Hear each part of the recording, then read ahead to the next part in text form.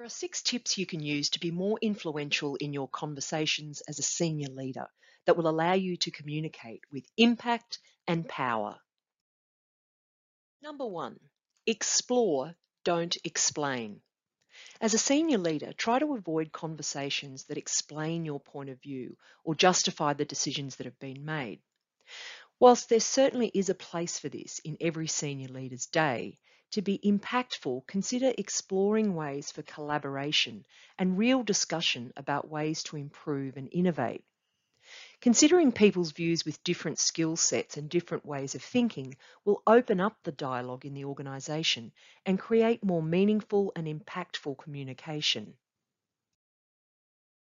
Number 2, add value. Don't add to communications or conversations unless you can add value.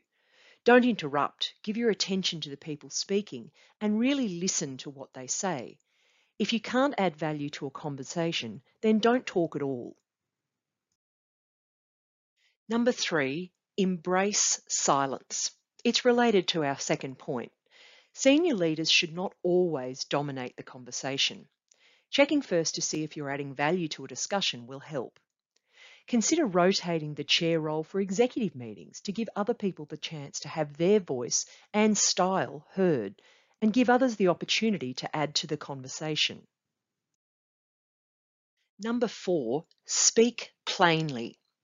Contrary to what you may think, using big words doesn't necessarily make you look smart. Use simple words. Obviously, your conversation needs to be tailored to the audience, but wherever possible, avoid cliches and buzzwords and jargon.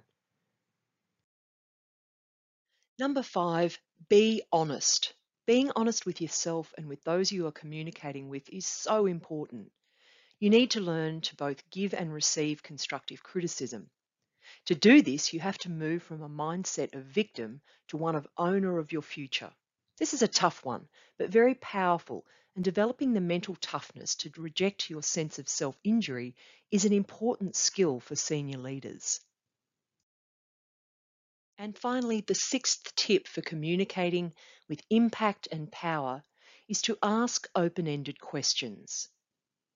Using this approach, you can draw people into a conversation to provide opportunities for them to contribute and engage. Now let's think about your approach to communication. When communicating for influence, leaders can adopt one of 3 different approaches or message appeals to improve the impact of their efforts. These appeals are logic, heart, or hands. Logic appeals are those where you attempt to tap into people's rational, intellectual thinking, with arguments that offer benefits and reason, often based on data. Taking a heart or emotional approach means you attempt to connect with the audience based on their emotions. This approach is perfect for communications where you're seeking engagement and to activate people's sense of justice or civic duty. And finally, the cooperative approach. Hands. It's where you focus on how together you can get things done. This appeal uses consultation and collaboration and focuses on how the goals will be mutually beneficial. Knowing which appeal to use will depend on the situation, your audience, your own leadership style or brand, and the outcomes that you're seeking.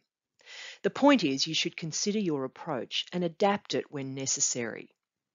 Head, heart, or hands. Logic, emotion, or cooperation.